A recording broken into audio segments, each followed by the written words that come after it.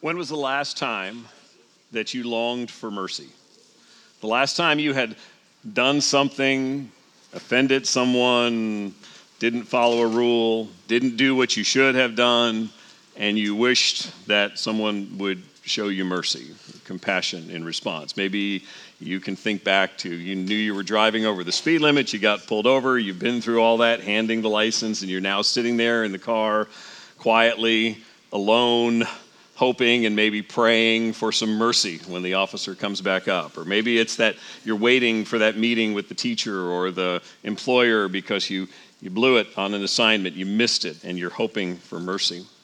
My brother is here this morning. We had the benefit of being raised by Christian parents who love the Lord, but who had somewhat different styles in terms of parenting. Our mother was law and our dad was grace. And so I don't recommend that approach to your parenting necessarily, but we knew when we had done wrong, there was a better chance of getting mercy from dad and what we probably deserved from mom.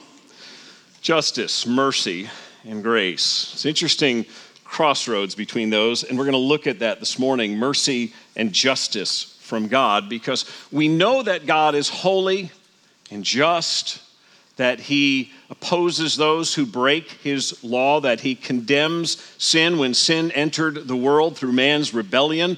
God comes to the Garden of Eden and he confronts Adam and Eve and he passes judgment upon them. We know that the judgment on Eve, the pain in childbearing. To Adam, he says, "Cursed is the ground because of you. In pain you shall eat of it all the days of your life. Thorns and thistles it shall bring forth for you." And then worst of all is the banishment from that lovely garden, banishment away from the tree of life so they can no longer eat of that tree. God is abundantly clear on the matter of sin, that it brings about consequences, that it causes judgment. Proverbs 11:21 says in part, "Be assured, an evil person will not go unpunished." Likewise, in the Old Testament, in the book of Nahum, the Lord will by no means clear the guilty.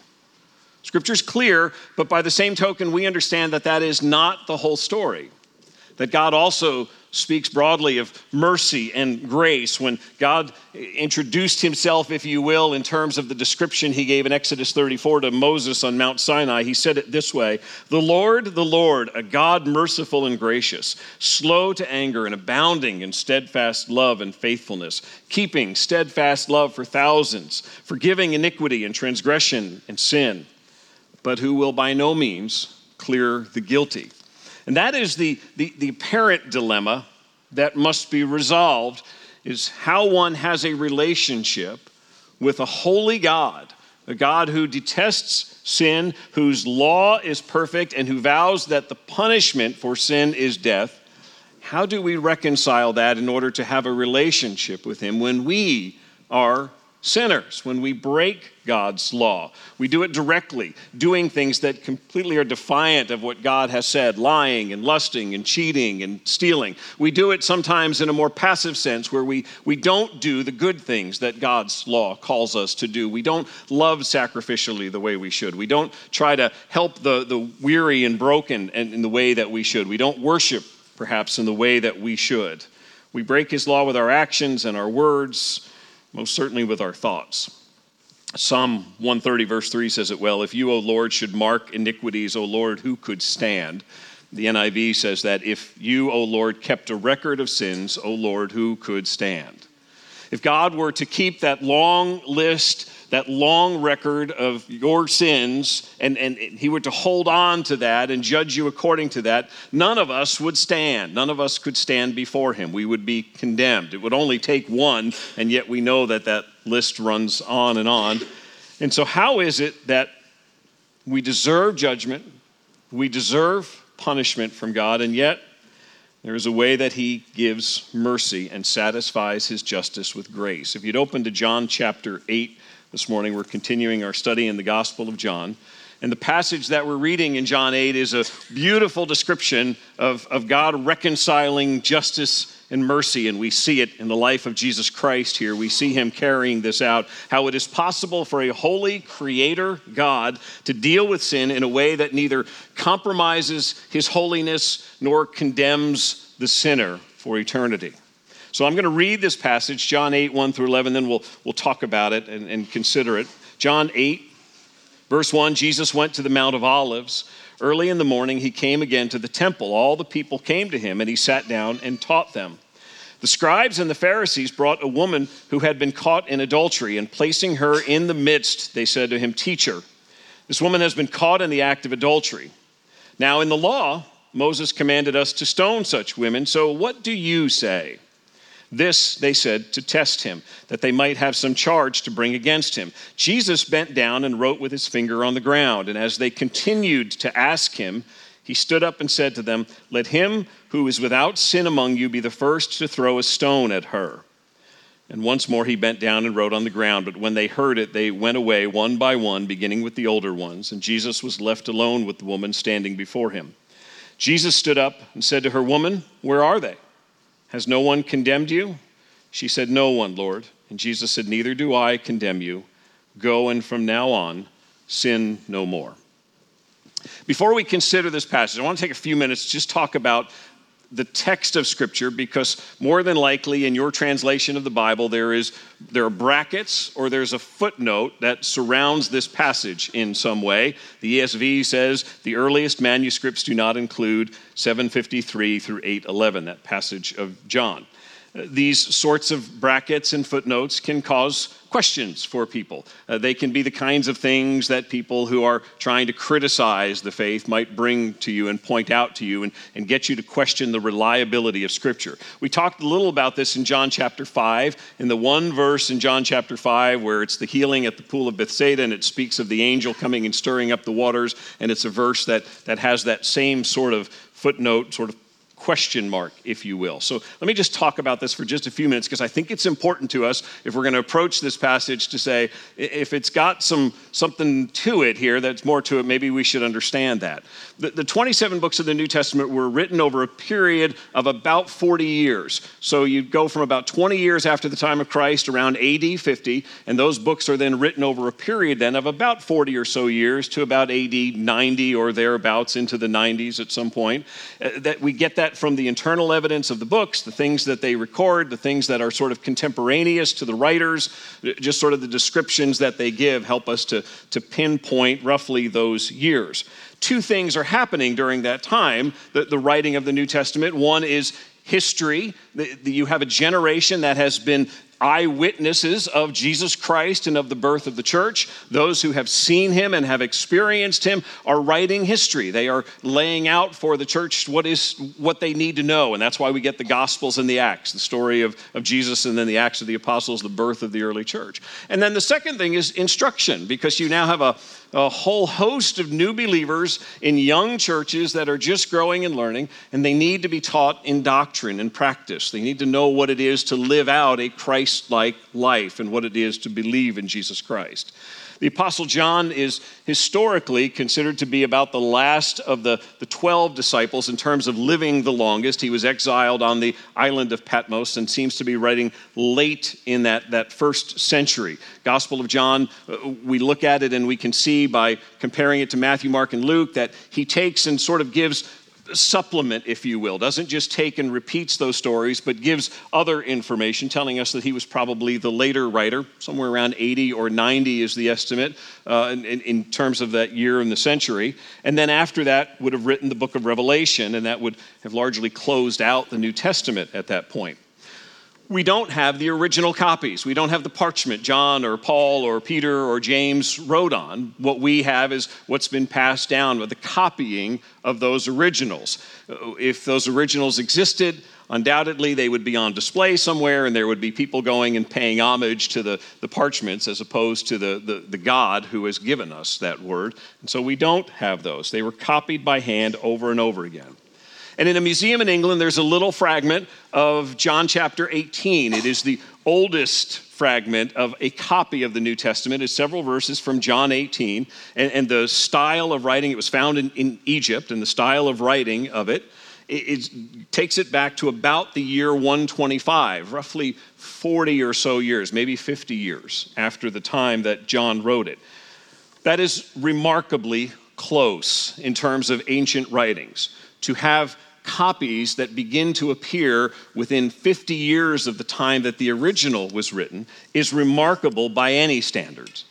Archaeologists have discovered about 6,000 fragments or complete manuscripts of the Greek New Testament, and then thousands more of ancient translations into other languages.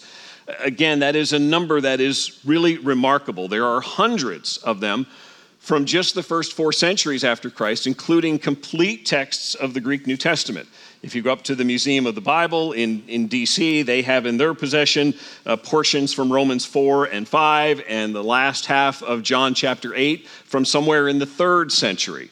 Again, remarkable discoveries that take copies very close back to the originals. We now, I understand how we think. We think things happen instantaneously, and we write it and we transmit it, and it gets sent all over the world. In a culture where everything was done by sight and by hand, to have copies that close in time is remarkable. And we know that by looking at other ancient documents. The writing with the nearest number of copies or fragments from the ancient Greek world is a record of the siege of the city of Troy in modern-day Turkey, and there are just over 600 copies of fragments or manuscripts of that. 600 compared with 6,000 pieces or whole records of the New Testament. And in terms of time from the original, the Iliad, written by Homer, that book about the siege, the earliest copy is about 500 years after the time the original was written, compared to closer to 50 years when it comes to the New Testament. All of that is important because what it speaks to us is the preservation of the New Testament documents is remarkable. It is inexplicable by human terms by looking at any other ancient document. And when I give you Homer's Iliad as the example, that is the next nearest sort of competitor, if you will. All the rest, it's just, you're talking dozens of copies, maybe a couple of hundred, but more likely double digits. So it is remarkable that there are 6,000 pieces or complete New Testaments, and it speaks to us about the reliability of what we have.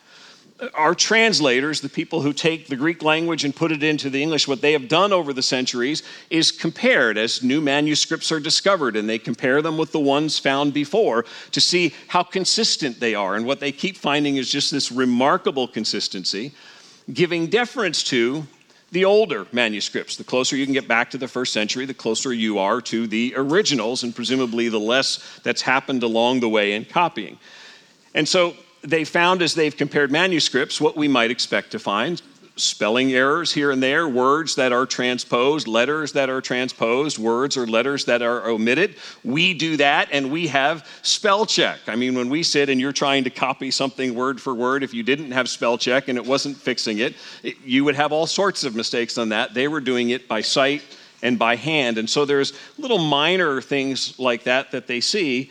But over and over again, the discoveries of older manuscripts and new texts, when compared with the others, find this remarkable consistency in Scripture, that it is just one after another proving the point that the Bible is reliable. The last major discovery that really brought this home was the discovery of the Dead Sea Scrolls about 70 years ago. Scrolls that went back, writings that went back to at least a couple of centuries before the time of Jesus Christ. And when they were, at the time they were found, the oldest Hebrew Old Testament manuscripts were from 1,000 years after Christ. They didn't have stuff that was dated back this far. And so the critics of the Bible, knowing that the scrolls contain many, many quotations, a couple of hundred quotations of various portions or books of the Old Testament, began to scour, thinking this would prove that Scripture was not consistent, that what it said here is not what they found, and what they found was it being almost identical, a 99-point-something% sense of comparison between what they found in those scrolls and the manuscripts they have found before. All that to say, you should have complete confidence that when you read the Word of God, when you read your Bible, you are reading what God has given us and He has preserved in a miraculous way, that He has guarded His Word. As a piece of literature, there is nothing like the Bible. When you span a period of 1,500 years in terms of writing, 40 human authors, all being directed and led in their writing by God, but you put together those kinds of numbers and you have a book that is consistent and reliable from Genesis to Revelation. A book that is talking about God's creation of man, the fall and sin of man, and God's redemption or salvation of man from beginning to end. And so we have much to have great confidence in. And I say that so that when you see a bracket or a footnote on a passage like John 8, 1 through 11, it doesn't cause you to pause. What it's saying here is that as they found older manuscripts, they didn't find this particular story here. They found John continuing on and picking up on what we would see as verse 12. The oldest manuscripts don't have it, and the oldest writings of the early church fathers, as they commented on John, didn't comment on this passage. However, this passage we are looking at this morning, and the reason I am taking time for us to consider it this morning, is because there is nothing in the text that really should give us any doubt that this is a record of history in the life of Jesus Christ. There is some thought that perhaps Luke may have written this and somehow it got inserted later. Some of the language is a little different from John's and a little more similar to Luke's. We don't know for sure. But what we do know is what is taught in this passage is entirely consistent with the life of Christ and demonstrates a historicity that we should take seriously. It is a passage that is worthy of our studying and appears very much to be authentic and biblical. And in fact, for it to have been sort of made up and inserted would have really gone against the culture of the era when a lot of these manuscripts were being copied, because a lot of the copying was done by monks who were very serious, particularly in the area of sexual sin. And that is sort of at the centerpiece of this. And so it's almost impossible to imagine, because the critics of this story say, it almost seems like Jesus is going light here on sexual sin. It is impossible, and he's not, to imagine a monk sort of inventing and inserting this particular story of Jesus not condemning this particular woman. So I think what we find here is a story that is an account that we need to read, we need to understand. Let me go back again, and we'll just take the first 5 verses to start with. John 8, verse 1, Jesus went to the Mount of Olives. Early in the morning, he came again to the temple. All the people came to him, and he sat down and taught them. The scribes and the Pharisees brought a woman who had been caught in adultery, and placing her in the midst, they said to him, "Teacher, this woman has been caught in the act of adultery.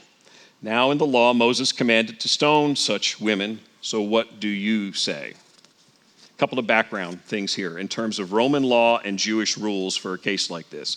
Roman law did not allow the Jews to execute without Roman approval. We know that from the death of Jesus Christ, that as much as the Jewish leaders wanted to crucify Jesus, they couldn't do so without going to Pilate and getting the approval of the governor.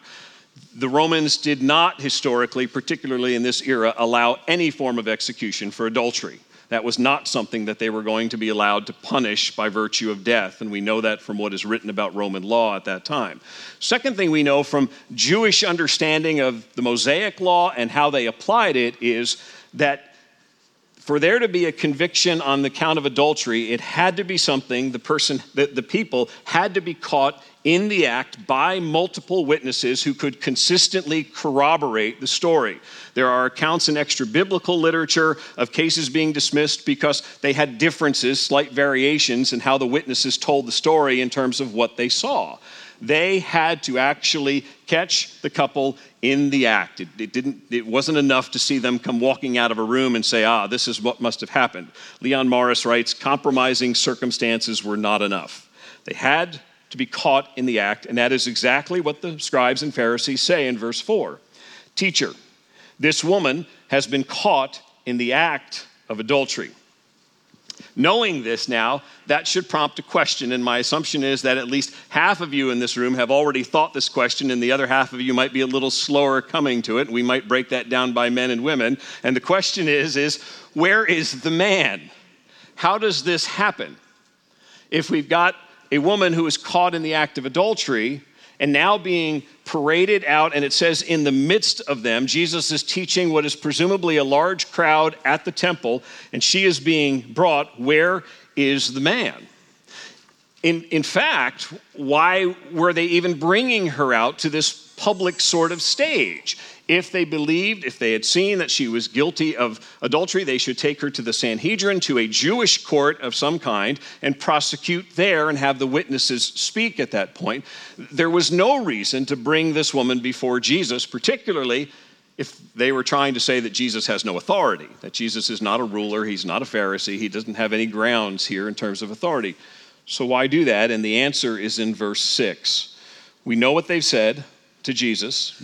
Jesus, you know the law. Moses commanded us to stone such women. What do you say? Verse 6 says, this they said to test him, that they might have some charge to bring against him.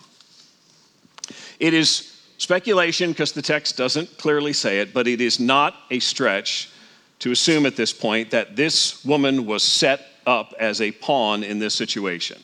That for multiple witnesses to catch her in the act of adultery, and that for the man to somehow have vanished in all of this, that this is a set of circumstances that has been arranged by some bitter Pharisees at this point, specifically to catch Jesus and to bring the most vulnerable person out into the square in front of the temple to prosecute. Think back to chapter 7. Jesus is in Jerusalem. The Pharisees have sent the guard, their own temple guard, to go and arrest Jesus. And remember at the end of chapter 7 when the temple guard comes back to the Pharisees and they come back without Jesus, and the Pharisees are like, where's Jesus? You were supposed to arrest him. And they go, he teaches like no one we've ever heard. He is amazing. These Pharisees are humiliated at this point because their guard didn't do what they were told. They mock the guard, we know. But also because the crowd at this point has this expectation. The crowd's heard all of this, that they're going to arrest and murder Jesus. And the crowd is wondering now, do these Pharisees have any backbone at this point? And so here the guard has come back. Jesus has not been arrested. And so it's not hard to imagine a scenario in which they set up a circumstance to trap Jesus publicly. And this woman is the victim in this, in terms of the sinful act of the Pharisees. Not to dismiss her sin in this, but to understand the magnitude of the plot that is being carried out here for the purpose of embarrassing, humiliating, trapping Jesus. What they want at this point is Jesus to go one of either two ways. Show compassion and say, no. That may have been the case, but no, we're not going to stone her, setting her free, and that's the end of it. In which case, the Pharisees would have leaped on that and said, look, he has no regard for the law of God. He has just shredded the Mosaic law, and he claims to be God. How can that possibly be? And they would have dismissed Jesus in front of the crowd. The other option is, they assume, the only other chance for Jesus here is to uphold the law and say, I'm afraid you're right. She must be stoned, in which case it would have stirred up a frenzy in that crowd and probably brought the Roman authorities down on Jesus for what was caused as a consequence of that. For the moment, though, verse 6 says, Jesus said nothing. He bent down and wrote with his finger on the ground. Let's be really clear about this. We don't know what Jesus wrote. Every commentary on this passage says, we don't know what Jesus wrote, but here's 5 or 6 different ideas of what he might have written. Might have written some verses, might have written their list of sins of the accusers. Let's be content here to settle with the fact that God, for whatever reason, has chosen to not tell us what Jesus wrote, and so we don't know. And we're okay with that. We're wise, in fact, in saying we don't know what Jesus wrote. What I think we do know is that he takes this time to sort of, whether or not it's build suspense, it certainly sets a mood here in that they have just asked him this question to put him on the spot, and Jesus quietly kneels down and as far as they can tell is like dabbling in the ground, and he's not answering their question. And so in the minds of the Pharisees, maybe they've got him. Maybe this is that moment. And in fact, verse 7 says, and as they continued to ask him, the idea is they persisted. The wonder of that quiet moment in which the whole crowd is waiting is that was sort of one last chance for the Jewish leaders to sort of pause and reflect on what they had just done. In dragging this woman into the public square and humiliating her in front of this crowd and seeking to use her sin as a game to sort of trap Jesus. And instead, there is no thought at this point. As it says, they continued to ask him. Jesus is kneeling there, and the Pharisees are just badgering him at this point. Come on, what is it? What's it going to be? You know what the law is. You teach. What are we going to do at this point, right? You going to stone her or not? And they repeat the question. So imagine that scene. A woman who is utterly ashamed, thoroughly frightened, not knowing if she is going to be killed by a crowd here in a moment. Jewish leaders who are giddy with delight that they have finally done it. They've got Jesus trapped, and a crowd that is just waiting and watching. So verse 7 says, as they continued to ask him, he stood up and said to them, one line, "Let him who is without sin among you be the first to throw a stone at her." And once more he bent down and wrote on the ground. With the benefit of having read the Gospel of John and knowing the life of Christ, we sort of know on these kind of things how this is going to go. And you would think the Jewish religious leaders would have had some clue that trying to trap Jesus usually doesn't work. And so here they are in this premier moment when they feel like they've got him cornered, and Jesus not only turns the tables on them, but he actually just exposes them as utter frauds who have given no thought to their own sinfulness, the evil in their own hearts when they have dragged this woman there. And his statement did what they thought was impossible. Because the first thing it does is it upholds the law. He doesn't absolve her. Jesus didn't say the woman was not guilty. He still allowed for the punishment for adultery. If you're without sin, cast the first stone. Go ahead. And so he doesn't absolve her, and he upholds the law. In fact, he almost spreads the honor of the law by very kindly applying the law to everyone who's standing there, and says, let's while we're talking about obedience to the law, let's apply this, right? Everyone here, have you obeyed God's law perfectly? Are you without sin? And so he sort of broadens the application of it and says, only if you claim to be free of sin should you cast a stone. And thereby in the process, he shows mercy and spares her from execution and puts the matter back in the hands of the accusers. It is a remarkable moment.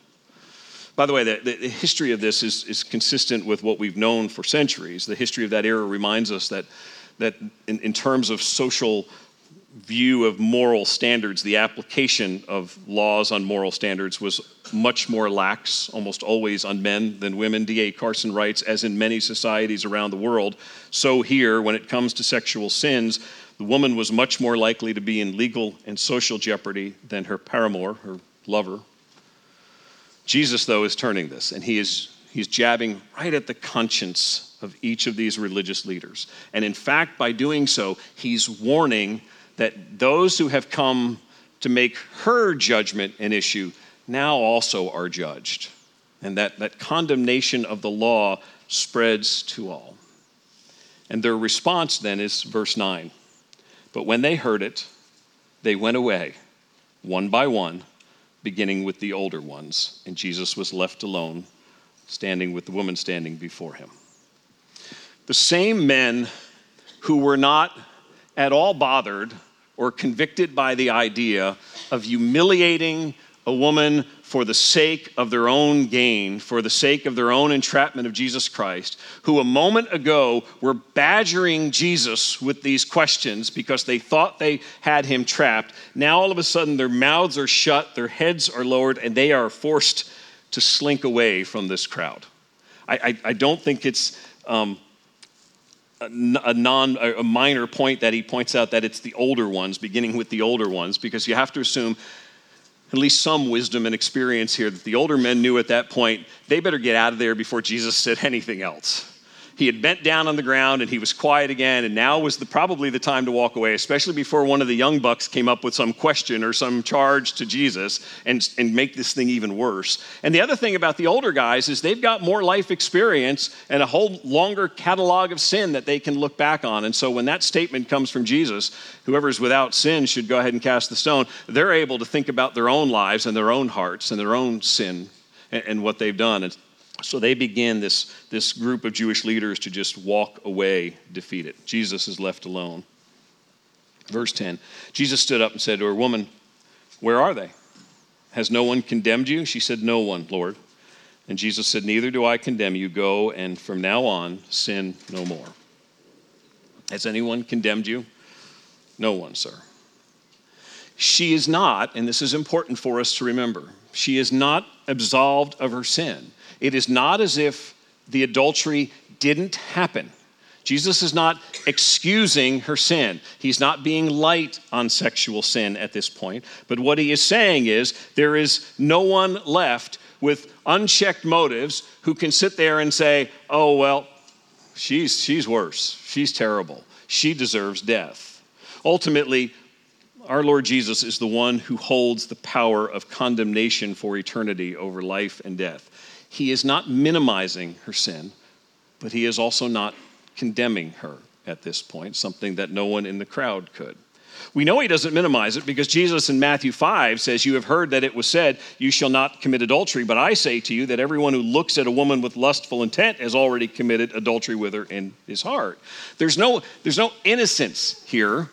Jesus is not going soft on sin, and in fact, his last comment to her is, stop doing this. The grammar here is not just go and sin no more. It is stop this life of what you're doing. Stop in this life of sin that you're carrying on.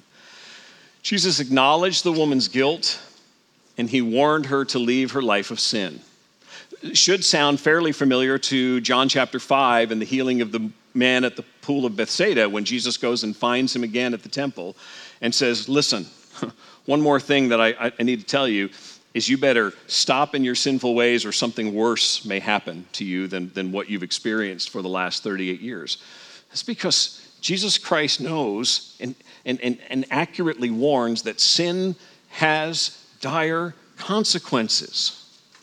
We may sin and feel like we've gotten away with it because we weren't seen, but sin always has some ramifications to it. Sin has some destruction to it. Sin does something that, at minimum, interferes in our relationship with our Lord and our fellowship with him in the sense that we think we can sort of carry on in some way. Sin is always destroying. But I think what's key in this passage here in John 8 is that his warning to the adulteress was preceded by the assurance. We can't get those out of order. Assurance and then warning. Because if what he had said to her was, listen, if you go and sin no more from here, then I will not condemn you, then he would be setting a pattern which for all of us would be entirely unattainable. If Jesus said, listen, you go and live a really good life and check back with me when you are sinless, then I will free you from condemnation. We know we would all be doomed at that point. Instead, he said, I don't condemn you. Now cease from your sinful ways. What Jesus is giving here is a foretaste of the gospel. He is giving us a picture of the gospel. Jesus, the sinless one, the one who has the power to condemn sinners for all of eternity, at this point chooses not to condemn this woman, that he is the perfect one, the sinless one, and by not condemning a woman caught in an act of adultery, a woman who is guilty under the law and for whom the punishment of God's law is death, by not condemning her as the law prescribes, Jesus is holding out forgiveness. He is holding out to her the opportunity to find forgiveness and new life. Jesus, on the basis of what he will do in just a matter of months, when he gives his own life on the cross, when he stretches out his own arms and is nailed to a cross, will bear the wrath of a holy God for her adultery. And he will bear the wrath of a holy God for my lust and yours, for my anger and yours, for my lying and yours, my cheating and yours. He will bear that wrath. And so Jesus can stand before this woman and say, I don't condemn you. Now go and sin no more. I am holding out to you new life. He's holding out to her something that is based on what he will do.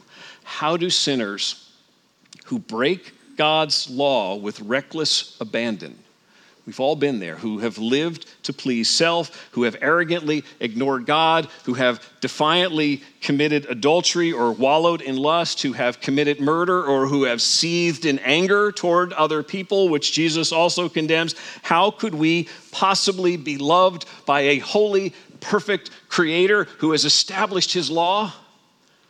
Only by the cross of Jesus Christ. Only by the sacrifice of a perfect Lamb of God who takes our sin and his punishment on himself, only by trusting in the death and resurrection of Jesus Christ.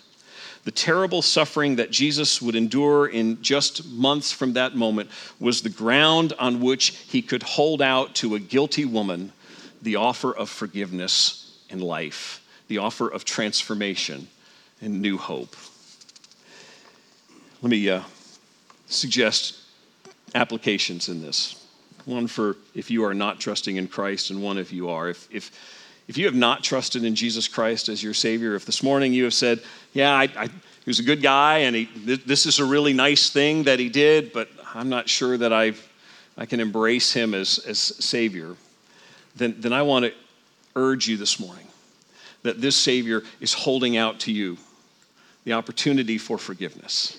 That he gave his life as a ransom, and he died to take God's penalty for sin that we rightfully deserved. And I would urge you to cry out to him, to call on Jesus and to trust in him and believe in him and find forgiveness. To stand before him one day not condemned. If you are trusting in Jesus Christ, I think there's two applications for us in this. One is we have been saved. If you're trusting in Jesus as Savior, we have been redeemed to newness of life, and we should love purity. This comment to her of, I do not condemn you, now go and from now on sin no more, is a call to now speaking to us as he did to that woman, I have forgiven you, not so that you may carry on in sin, but so that you may walk differently, so that your life might be changed. It's what Peter writes about in 1 Peter 1. As obedient children, do not be conformed to the passions of your former ignorance, but as he who called you is holy, you also be holy in all of your conduct, since it is written, you shall be holy, for I am holy. Not only are we not condemned, we who are trusting in Jesus Christ, and not only will we have the joy of knowing that that record of sins is destroyed and the power of sin is destroyed at the cross and the resurrection of Jesus Christ, but we have been joined to the body of Christ, filled with his Spirit and enabled to live differently, enabled to be people who respond to his call to go and live differently. Don't wallow in that anymore. Don't live like the world anymore. He is transforming us. Second application I would say that this passage ought to teach us is compassion. Compassion for unbelievers who sometimes we look at and we are amazed at the depths to which they may sink in their depravity and the things they may do. We shouldn't be amazed. We should realize that but for the grace of God, we could just as easily be in that place. And it should teach us a level of compassion that what they desperately need is the Savior. And it should also teach us compassion in dealing with our brothers and sisters in Christ. Here is Jesus Christ holding out this sort of tender care versus the Pharisees. The religious leaders have taken a woman caught in sin and used her as an object, used her to humiliate, to embarrass, to destroy if need be. It didn't matter, so they could get to their larger point, which was to get at Jesus. God forbid that we would ever take someone else's sin and revel in that in some way, that somehow it would make us look better or feel better about ourselves. We ought to have compassion in how we minister to others as we come alongside and exhort and counsel. And similarly, be people who appreciate compassion when we've sinned. And when somebody comes alongside to exhort and counsel and encourage us, be receptive to that and realize they are just doing the kindness of Christ in our lives when they come and they help us to see our sin. May we be like Christ, not like those Pharisees, in being able to be in that place of holding out the hope of the gospel. Would you pray with me? Father, thank you for your Son, Jesus Christ. Thank you for granting to us in this account from his life just a glimpse into what it means to come to the broken and to offer a forgiveness and a hope and a healing that no one else could at a point where the world was ready to destroy. Christ was ready to redeem. Lord, teach us to be those kinds of people who would hold out the wonder of the gospel. Father, if there is anyone here this morning who is not trusting in Jesus Christ as Savior, Lord, would today be the day that you would bring them to a place of seeing this glorious Savior who came for sinners, who came to rescue people in a fallen world by giving himself and taking the penalty that we deserve. Father, thank you for the glorious work of salvation as we celebrate it here in a moment in the Lord's table. Thank you for reminding us that sin does not come without cost, that it was the very body and blood of Jesus Christ, the suffering in our place for our wrath, that he experienced on the cross that we remember as we gather together with the bread and the cup. Thank you, Lord Jesus, for paying that price. Thank you for laying down your life for sinners. Thank you for mercy when we deserve judgment, for grace that overcomes our sin. We pray these things in your great name. Amen.